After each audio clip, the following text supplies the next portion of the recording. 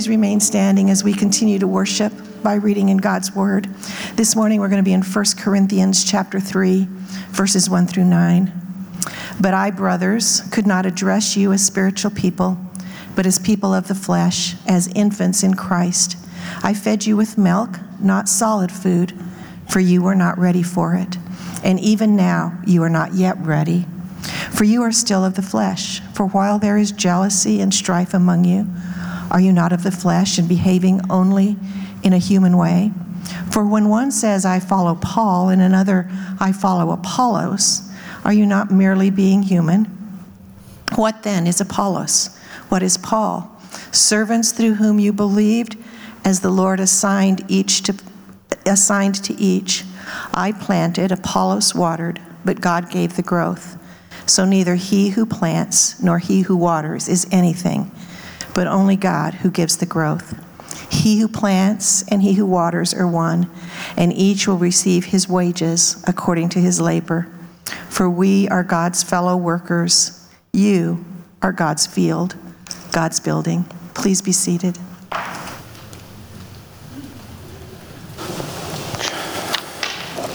Hey, good morning.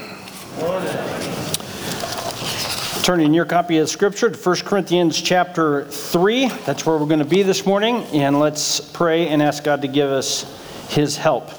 God, we thank you for the love you have shown us through Jesus. And we thank you, God, that as we come before you, you hear and you know, because you are our Savior, our Lord, our priest, and our King. We pray, God, as we take time in your word this morning, that you would help us to see and know you better, that your kindness would lead us to repentance, that you would encourage us in those places where we have been beaten down, and God, that you would humble us in those places where we are being arrogant. God, I pray for Karen. She fell and hurt her ribs, and she's in a lot of pain. Pray, God, that you would give her the help she needs.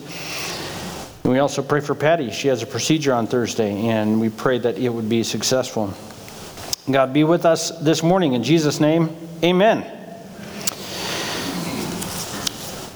We've been talking, obviously going through the book of 1 Corinthians, but we've been talking about the gospel a lot, because that's what it's about a lot, especially in the first couple of chapters. And here in chapter 3, we're starting chapter 3 here this morning. We're sort of finally getting to a point that he's making, and as you can tell from the reading, he's not terribly subtle.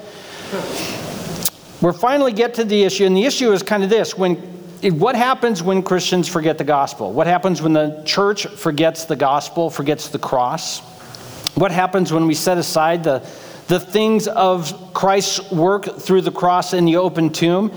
And what happens when we forget about the gospel, when we forget about the cross, is the result is churches and people in the churches don't look very much like Jesus.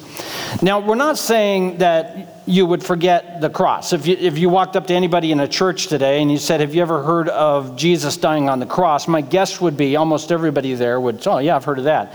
So it's not like we've somehow forgotten him, but we're talking about how do we live our lives, and when our lives and our thinking is such that the good news of the gospel and what Christ did on the cross is set aside as a secondary matter of lesser importance, the result is that people in churches and churches themselves don't look a lot like Jesus.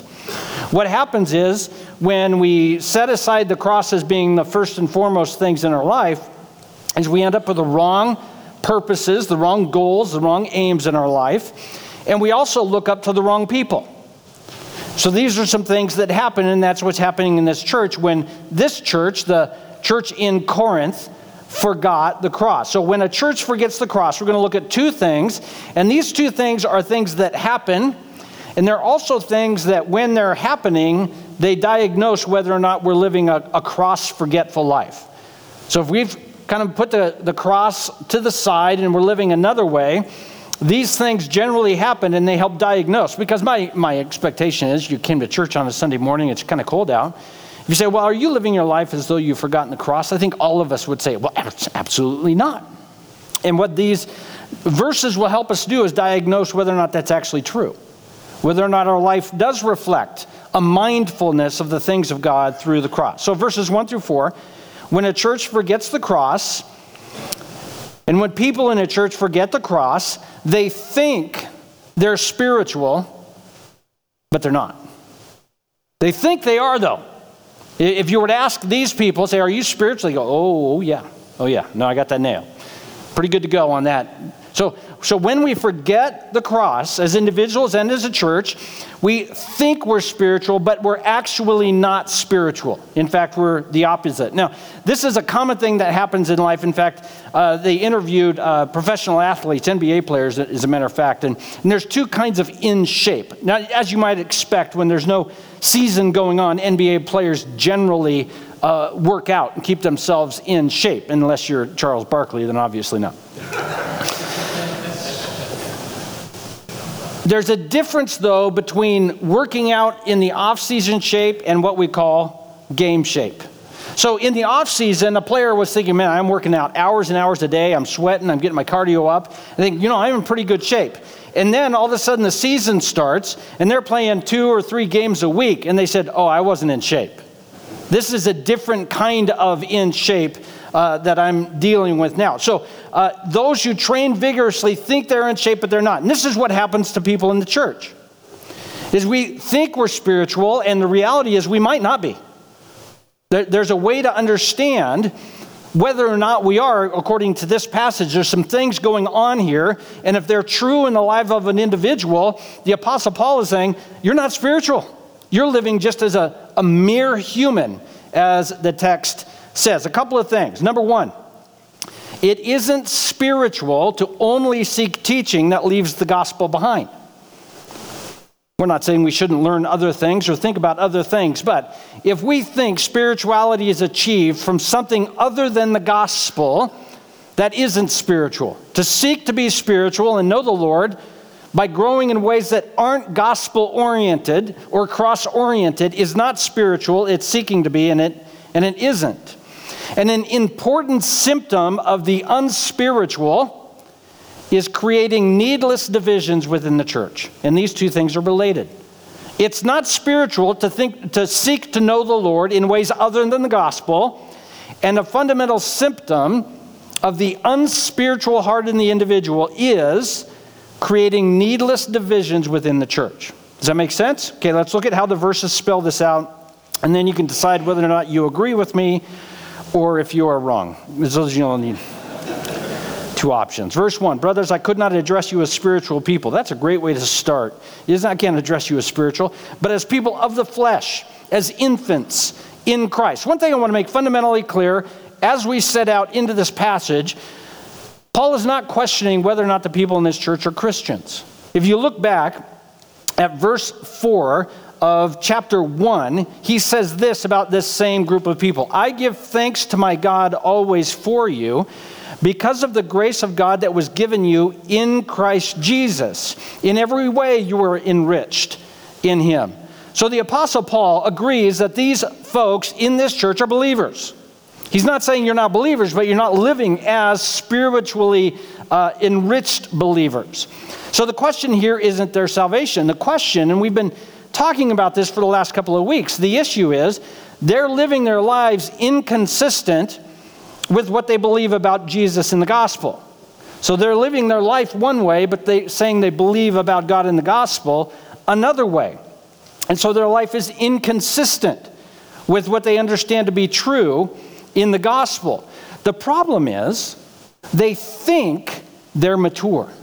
They think they're the authorities. They think they're the spiritually enlightened ones, the brilliant ones, the ones who have got it all figured out.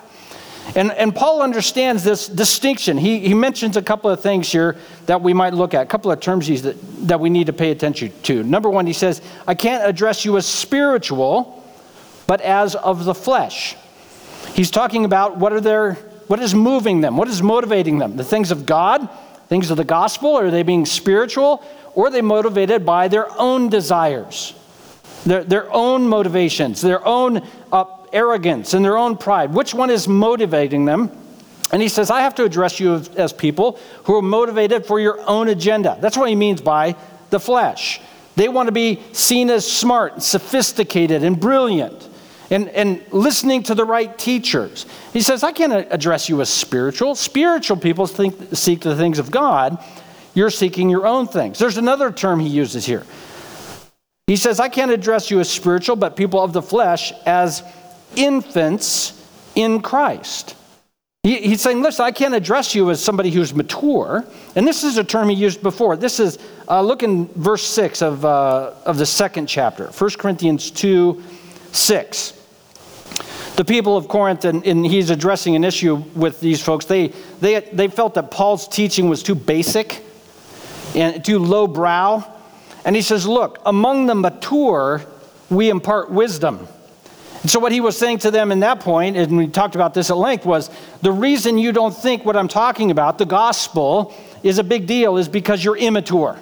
Because people who are growing in the Lord understand the power of the gospel is that which changes us and makes us like Jesus. So Paul sees a distinction. He made two distinctions. He said, you're not spiritual, you're of the flesh, and you're not mature, you are infants. So that's what he says about the Corinthians here. Now, he's not saying they're not believers. He's saying you're believers, but you're not spiritual and you're not mature.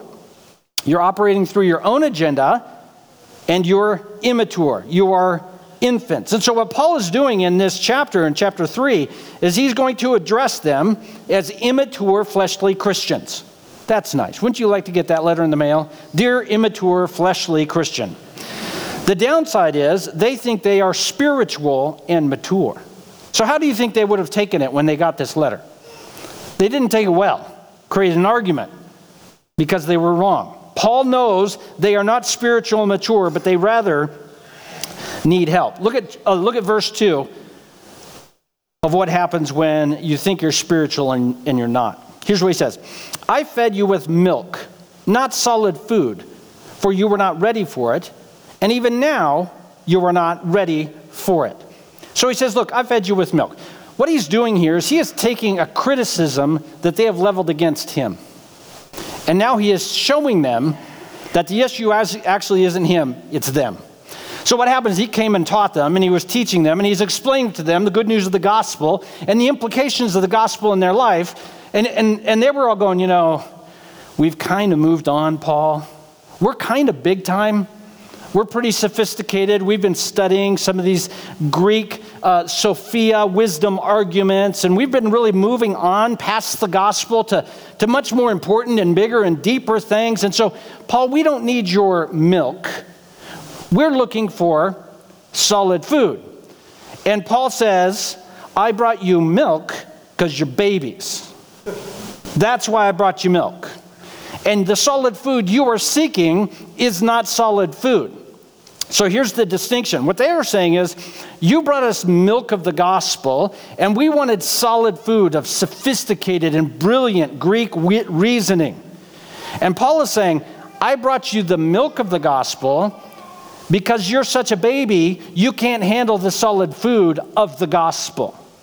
He's saying the problem is you moved on from the gospel thinking there isn't solid food of the gospel, and there is. Guess what? We never got to it because you're babies. And I'm being nice here. I'm not talking to you, I'm talking about them.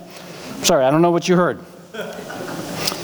So he is saying there is solid food of the gospel, but you don't want the solid food of the gospel. You want a little bit of gospel so you feel like you're Jesus-y, and then you want to move on to other things. And we said, why would you want to do that? Because the solid food of this Greek wisdom that they were seeking isn't the gospel. It doesn't tell them anything. It moves them and keeps them in infancy. They think gospel is milk. And Paul is saying, well, I gave you basic gospel, but there was more to it, and I never could get beyond it because of your infancy. So what is the difference here? Because maybe some of us are going, well, I want to know what's the difference between milk and solid food. Well, let's look at it. Familiar verse, Romans 12, 1 and 2. Now, I don't know if you know much about Romans. It's put together like a lot of Paul's books. Chapters 1 through 11. He tells them the gospel. 11 chapters of the gospel in different ways. Really, really interesting. And then what he does is chapter 12 to the end of the book is, since the gospel is true and you believe it, here's how you should live, right? So chapters 1 through 11, basically, here's the gospel, chapters 12 through 16, I think. This is how then you should live. There's another good example of this is the book of Ephesians. Is Ephesians 1, 2, and 3. Here's the gospel. Ephesians 4, 5, and 6. Here's how you should live if you believe the gospel. Okay? And so what he's doing in Romans 12 is he's transitioning from telling them the gospel to how it's supposed to show up in your life. Let's read what he says. And you know these verses. I appeal to you, therefore, brothers. When you read a therefore in the Bible, what do you say? What is the therefore? Therefore. I appeal to you, therefore, because of the first 11 chapters, because the gospel is true, by the mercies of God, present your bodies as a living sacrifice, holy and acceptable to God, which is your spiritual worship. He's saying, since you believe the gospel, which means that you are dead to sin and alive to Christ, therefore what you ought to do is take your personhood and think of your entire life as an act of worship to God. That's what he's saying here. Take your body and say, what does it look like for me, awake, asleep, on vacation, at work, at home, in the community, to be worshiping God? What does it mean to worship God when I drive? What does it mean to worship God when I golf? What does it mean to worship God when I watch football? These are all things. He says, how do you worship God? Does that kind of make sense?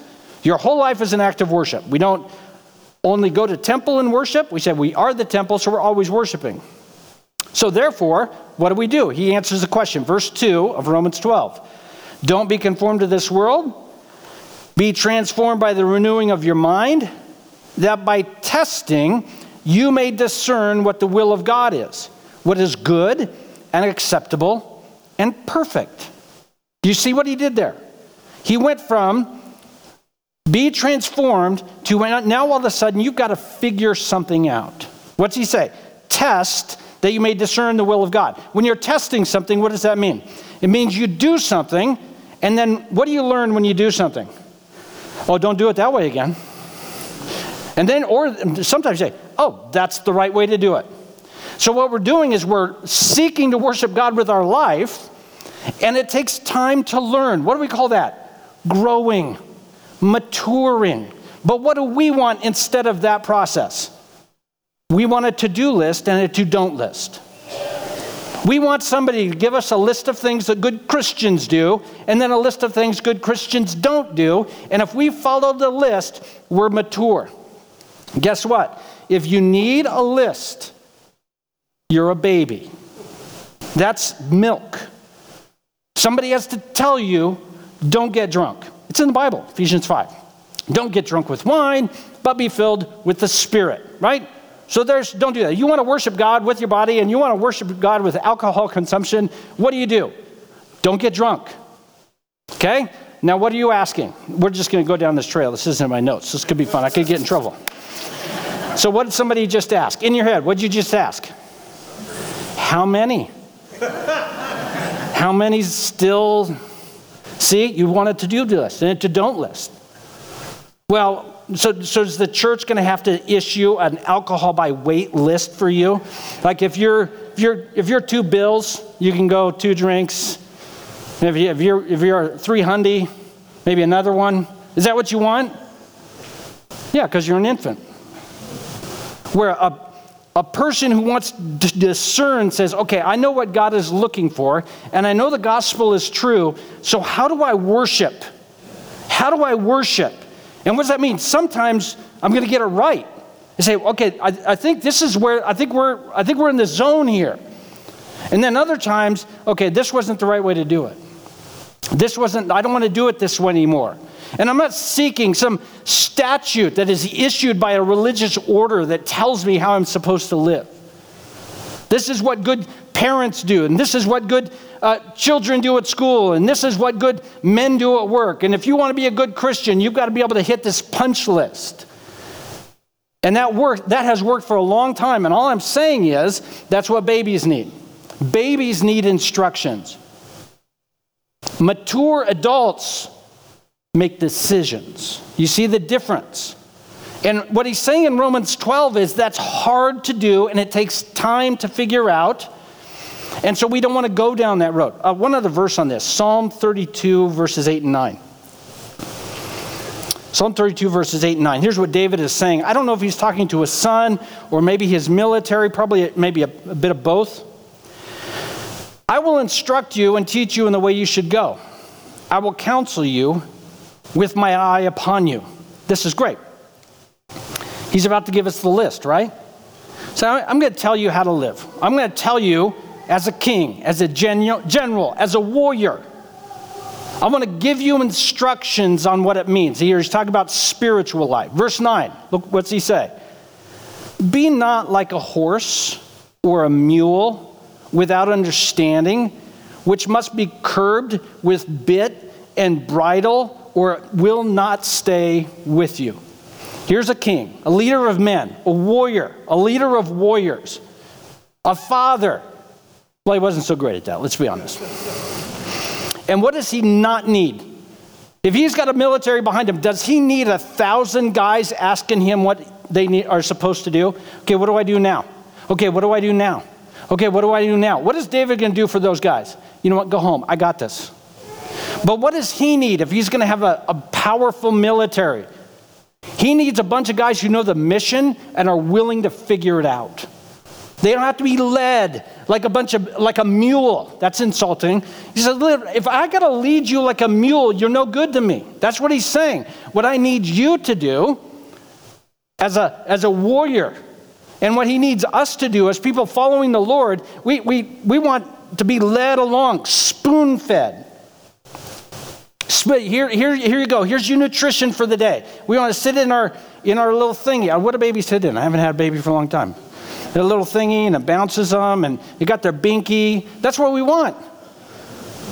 And then we go and we want to be spoon-fed what we're supposed to think and what we're supposed to do. Heaven forbid we have to crack open our Bible and try and figure something out. And what Paul is saying and what David is saying is, don't be like a mule that has to be led along. Look, something's happened. What am I going to do? Well, we got to figure it out. We got to seek the Lord, as he said in Romans 12, by testing. Try and figure out, well, how does it look like in my life to worship God, but I have to be led along by like a mule. Babies need details. Infants need constant care.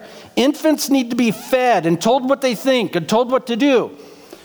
Grown-ups know the mission and they make decisions. They say, you know what, I know what worship looks like for me and my family. I know what worship looks like as a follower of Jesus in work, and what worship looks like as a follower of Jesus in my school. And I've gotten it wrong a whole bunch of times, but I also know 1,000 different ways not to do it now. I'm going to keep getting after it. But the last thing I don't want to be a mule who has to be led to everything. And this is what the people of Corinth thought. They thought because they were spoon-fed by the best teachers, they listened to all the right podcasts. Okay, listen to podcasts. I'm not down on podcasts. It's fine. But they want to be, we need everybody to tell us what we think and what we do. And what Paul is saying, well, you're in Christ, but you're not spiritual. And you think you're grown-ups, but you're acting like infants. Okay, let's go back to 1 Corinthians chapter 3, looking at verse 3. Here he's going to help us diagnose what's going on. You are still of the flesh. There is jealousy and strife among you. Are you not of the flesh and behaving only in human ways? So he says the first thing, he wants to get at the heart. How do they know? How does he know they're of the flesh? He tells them to look inside. There's jealousy and strife among you. So he doesn't say whether or not it's okay to have jealousy and strife. He's not saying, well, you've got something going on, so you're feeling envious, or you've got some things going on and you're feeling strife. What he's saying is you are arguing over who's the greatest teacher to teach you stuff. And you're jealous and envious over this. Let me just paint the picture for you. It's two babies in their high chair, mad about who's getting what pureed vegetable. But they think they're mature because they think they're mature because they know which pureed vegetable they're supposed to eat. So they think, because they have a discerning palate of who's spoon-feeding them truth, they must be spiritual because they have a strong opinion. I mean, isn't this the case? I must be spiritual because I have a strong opinion about something. And Paul is saying, no, the strife between you and another person is a clear indication you're not spiritual. This is what's happening. You say, you think you're mature because you look down on other people and you create divisions that are unneeded. And this is actually a clear indication that you aren't spiritual. It's because you're creating these divisions. They assume their actions. I listen to Paul and I listen to Apollos and I want this kind of teaching. They assume those kinds of actions indicate they're spiritual and mature. It actually shows they're the opposite. And here he gets right down to it in verse 4. When one says, I follow Paul, and another, I follow Apollos, are you not being merely human? That is, they're not flexing the spiritual muscles. You're just doing what every other carbon-based human has done. Has a strong opinion, is willing to tell people about it. The gospel is not a competition. It's not a competition for who's the smartest, who can apply the scripture most subtly. It's not who can have the strongest conviction about unimportant matters. The gospel is redemption through a relationship with God that transforms how we relate with one another. So Jesus dies on the cross for sinners. Romans 5:8. Familiar?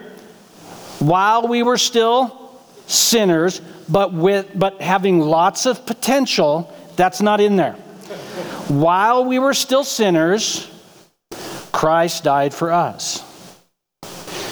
So who do we serve if we're Jesus-y? Sinners. Because Jesus serves, do you see what we did there? Jesus serves sinners. So if Jesus' redemption is supposed to inform how I relate to others, that means I should be willing to give up what I think is important for people who don't deserve it. Hey, as it works out, this is perfect because we got a room full of them. That's a church. That's what you call a church. A whole bunch of people that get together that don't deserve one another, and then we serve each other, not so that we deserve it, but because we don't. The definition of a gospel relationship is to serve people who don't deserve it, who don't get it, who don't appreciate it. That's the definition of it. The people in Corinth only wanted to have unity with all the people who were just like them, who were just as awesome as them. They got it just like them, and they listened to the same teachers. They were spoon-fed the same truth. And that's not the gospel. That's not relationships informed by the work of the gospel. That's relationships just like the world works, right? The world, you hang out with people who are like you, and you respect people who are respectable, and you serve people who get it and will appreciate it and will write a nicely worded handwritten thank you card. And the gospel does other things. The gospel serves people who don't get it and people who don't deserve it and who aren't ever going to write a thank you card and may in fact send you a card about how you did it wrong.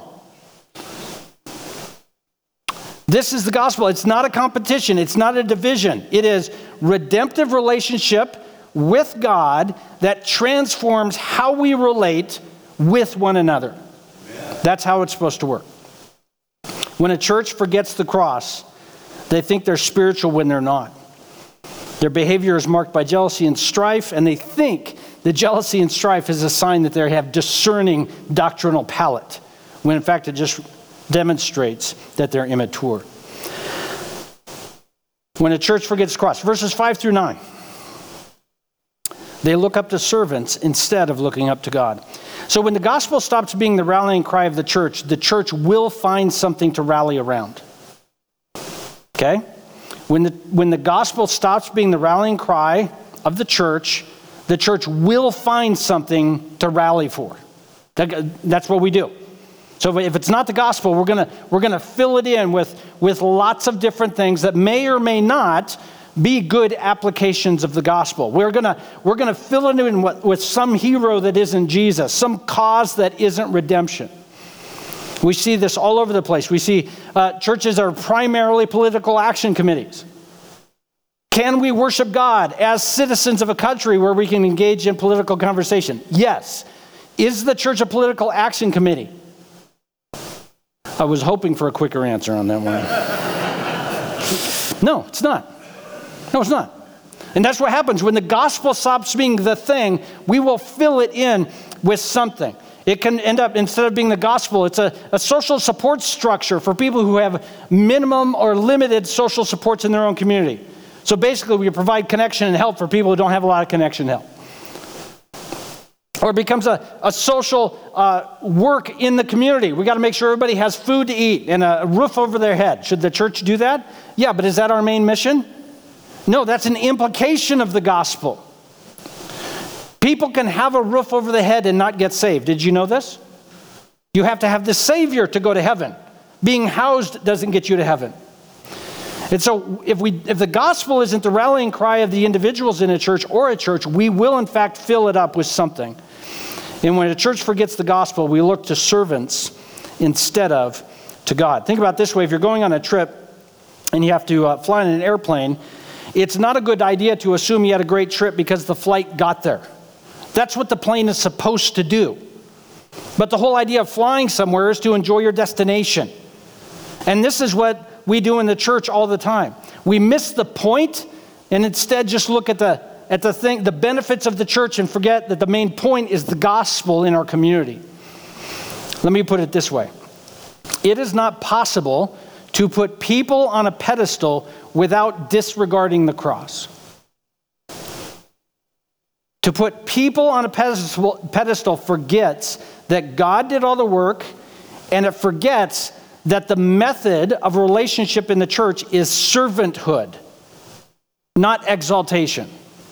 So when we put people on a pedestal, we forget that God is the one who did the work, and it also means we have forgotten that the whole culture of the church community is servanthood, not being exalted. Let's look at the verses. Verse 5. What then is Apollos? What is Paul? Servants through whom you believed, as the Lord assigned to each. Just by way of reminder, Paul, of course, is the Apostle Paul. He's the one who wrote by the inspiration of the Holy Spirit, 1 Corinthians, and a couple of other books in your New Testament. Apollos was a guy who got saved. He's in Acts. His conversion is listed in Acts. He was a really, really bright guy. He was raised in Alexandria, where all the smart people were raised. This guy was smart, and he could speak really, really good and stuff. Apollos could read the phone book, and people would get saved. I mentioned that one time, and somebody came up to me afterwards and said, there might be some people in the room who don't know what a phone book is.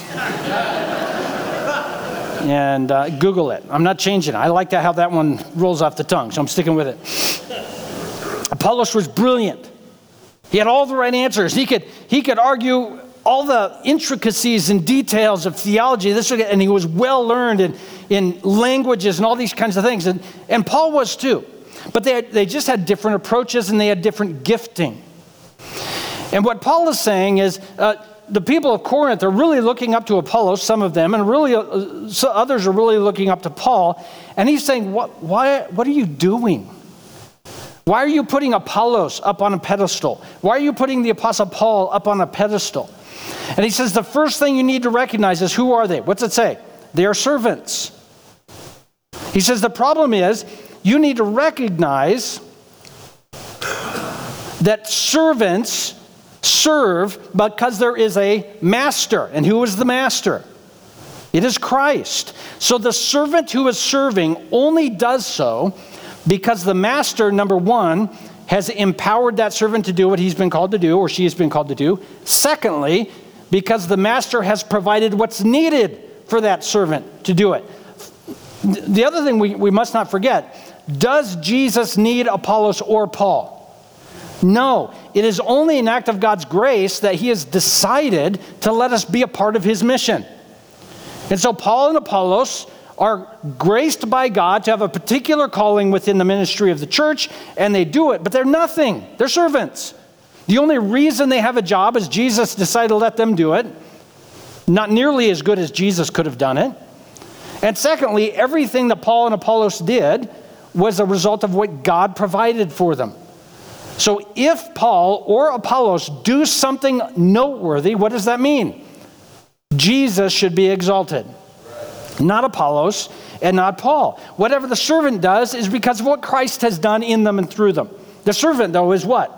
The servant's nothing. The servant's not necessary.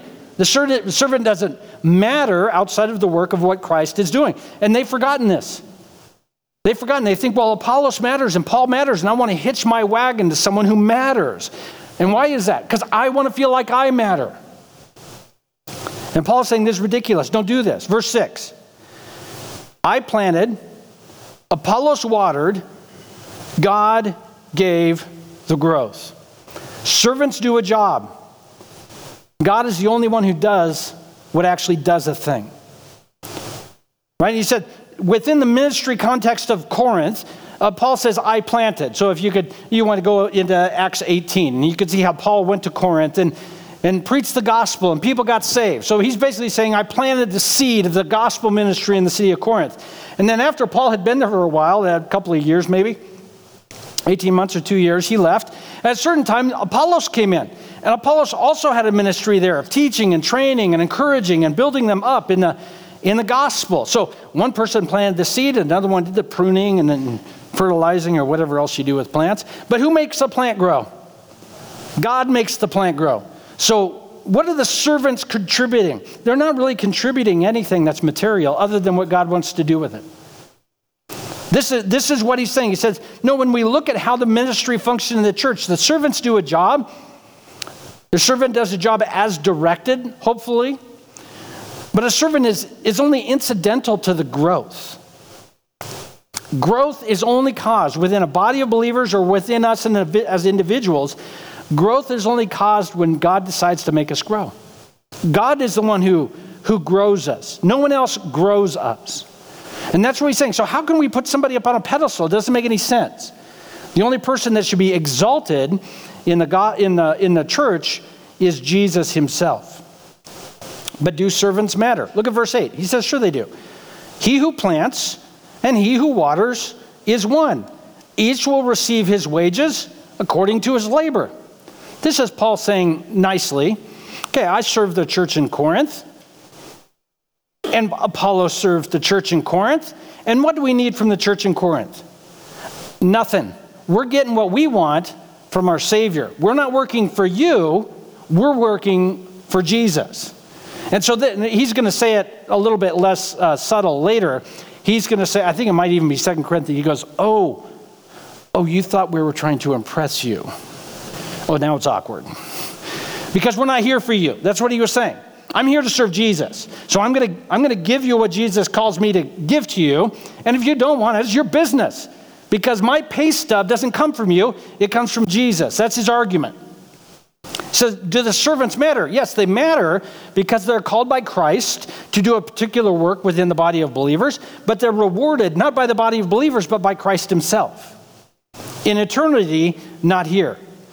So he is saying, what he's saying here is this disunity within the body of believers, some pursuing one teacher and one pursuing another, and any sense of disunity within the church, it goes against the whole redemptive framework of what the church is built on. Servants are rewarded by God, not by people, and the whole intent is to serve one another with the gospel of Jesus Christ. Look at verse 9. We are God's fellow workers. You are God's field, God's building. This is Paul arguing that all relationships in the body of believers work together under and for God.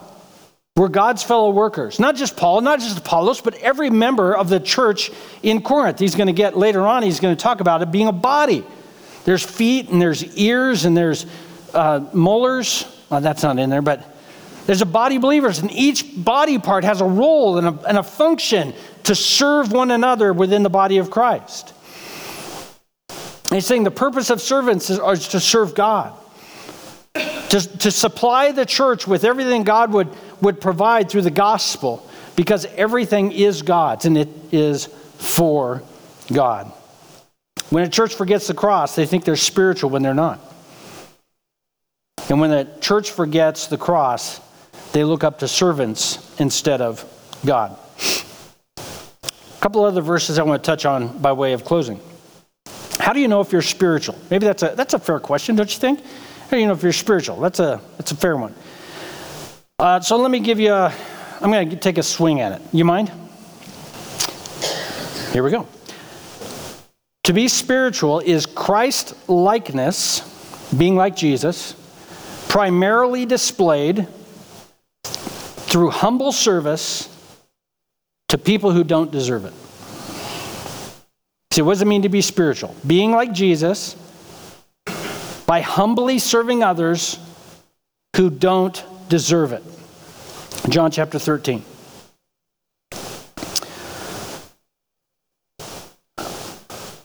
Jesus, this is the Last Supper, and Jesus washed his feet, the disciples' feet. You remember this? John 13:12. When Jesus had washed their feet and put on his outer garments and resumed his place, he said to them, "Do you understand what I have done for you? You call me teacher and Lord, and you're right, for so I am. If I then, your Lord and teacher, have washed your feet, you also ought to wash one another's feet."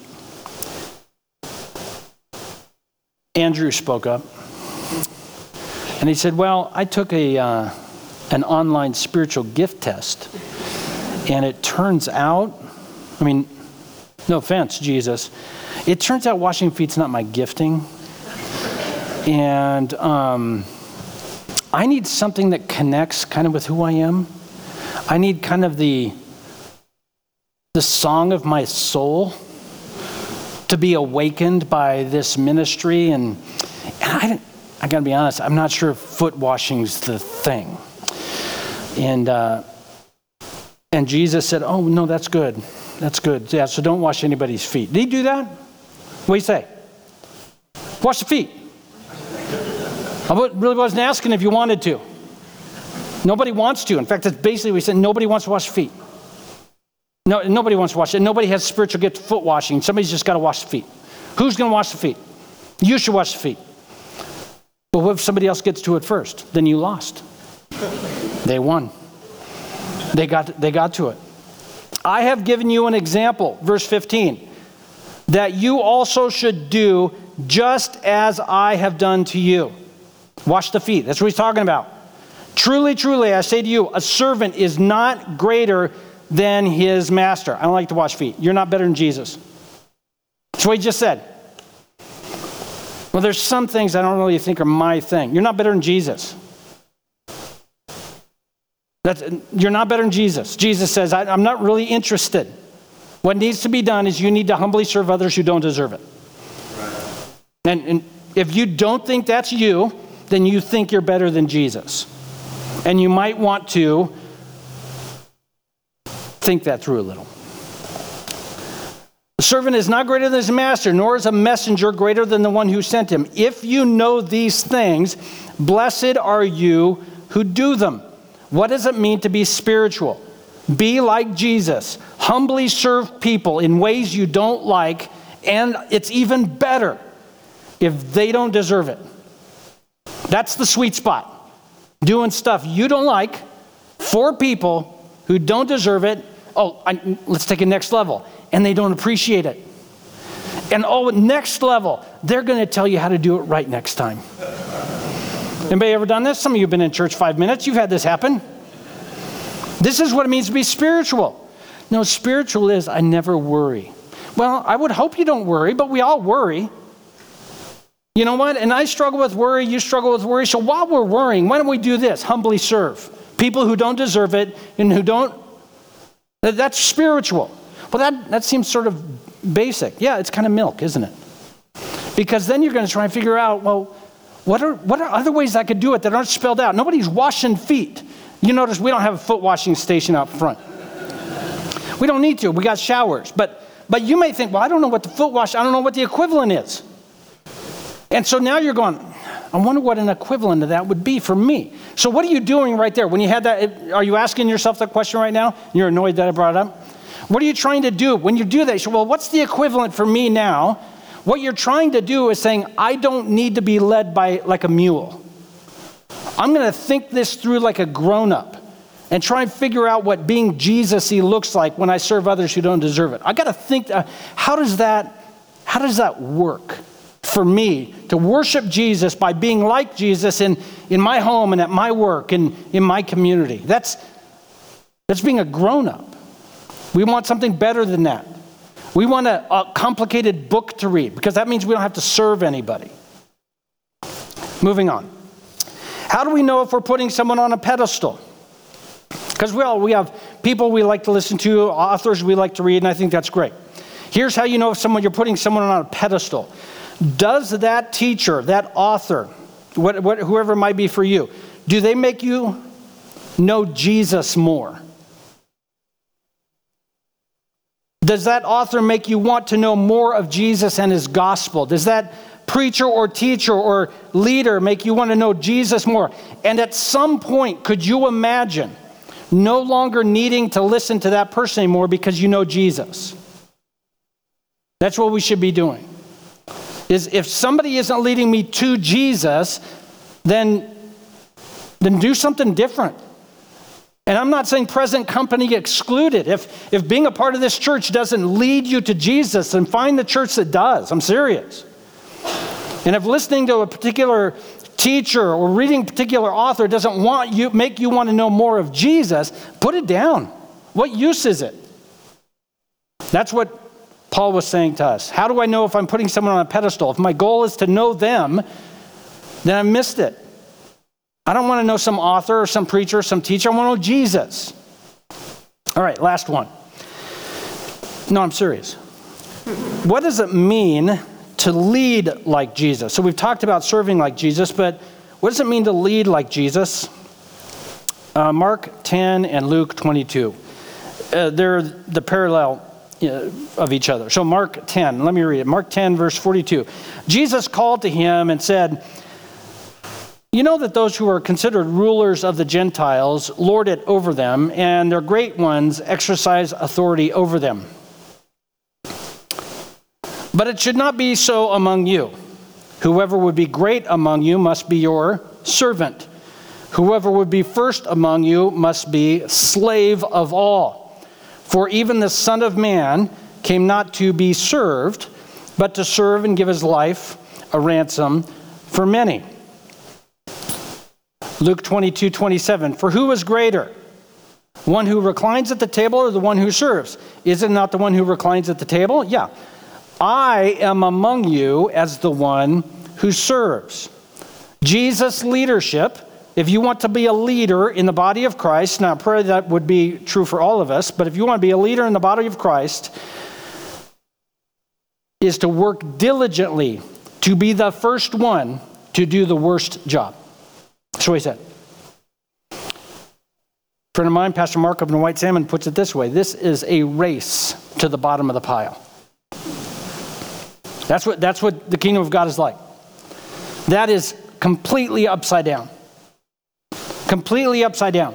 Everywhere else in the world, it is a race to the top of the hill. The body of Christ is completely upside down in this regard. Exaltation is found only in Christ, and to be exalted in Christ is to live like Christ, is to see who can get the worst job first. That's what a leader does. When a church forgets the cross, well, we think we're spiritual when we're not. We think we're spiritual because we read the right books instead of serving like Jesus. And when a church forgets the cross, we look up to servants instead of God. God, we thank you for Jesus. And I am grateful, God, that Jesus came to seek and save the lost. I thank you, God, that you came as a servant. You didn't come for the elite. You didn't come for the people who had it all together. You came for us who needed a Savior. God, I would pray that you would do a work in our hearts, that we would be so moved to know our Savior Jesus that we would want to live our life the way he lived. Humble service, looking to the needs of others first, seeking to be lifted up through serving others. God, would you forgive us for our pride and arrogance? There are many ways in which each of us, Lord, have sort of figured that we had it all figured out. God, would you give us humility in Christ to recognize that we need Jesus each and every day, that the growth only comes from you.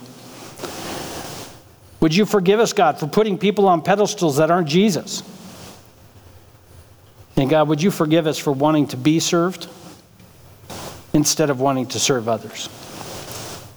God, I pray that you would fill our hearts with such hope and such grace and such levity in Jesus that the overflow of what you do in our hearts would impact the lives of people around us. Thank you for Jesus, and in his name we pray. Amen. Why don't you stand up with us as we close with a song?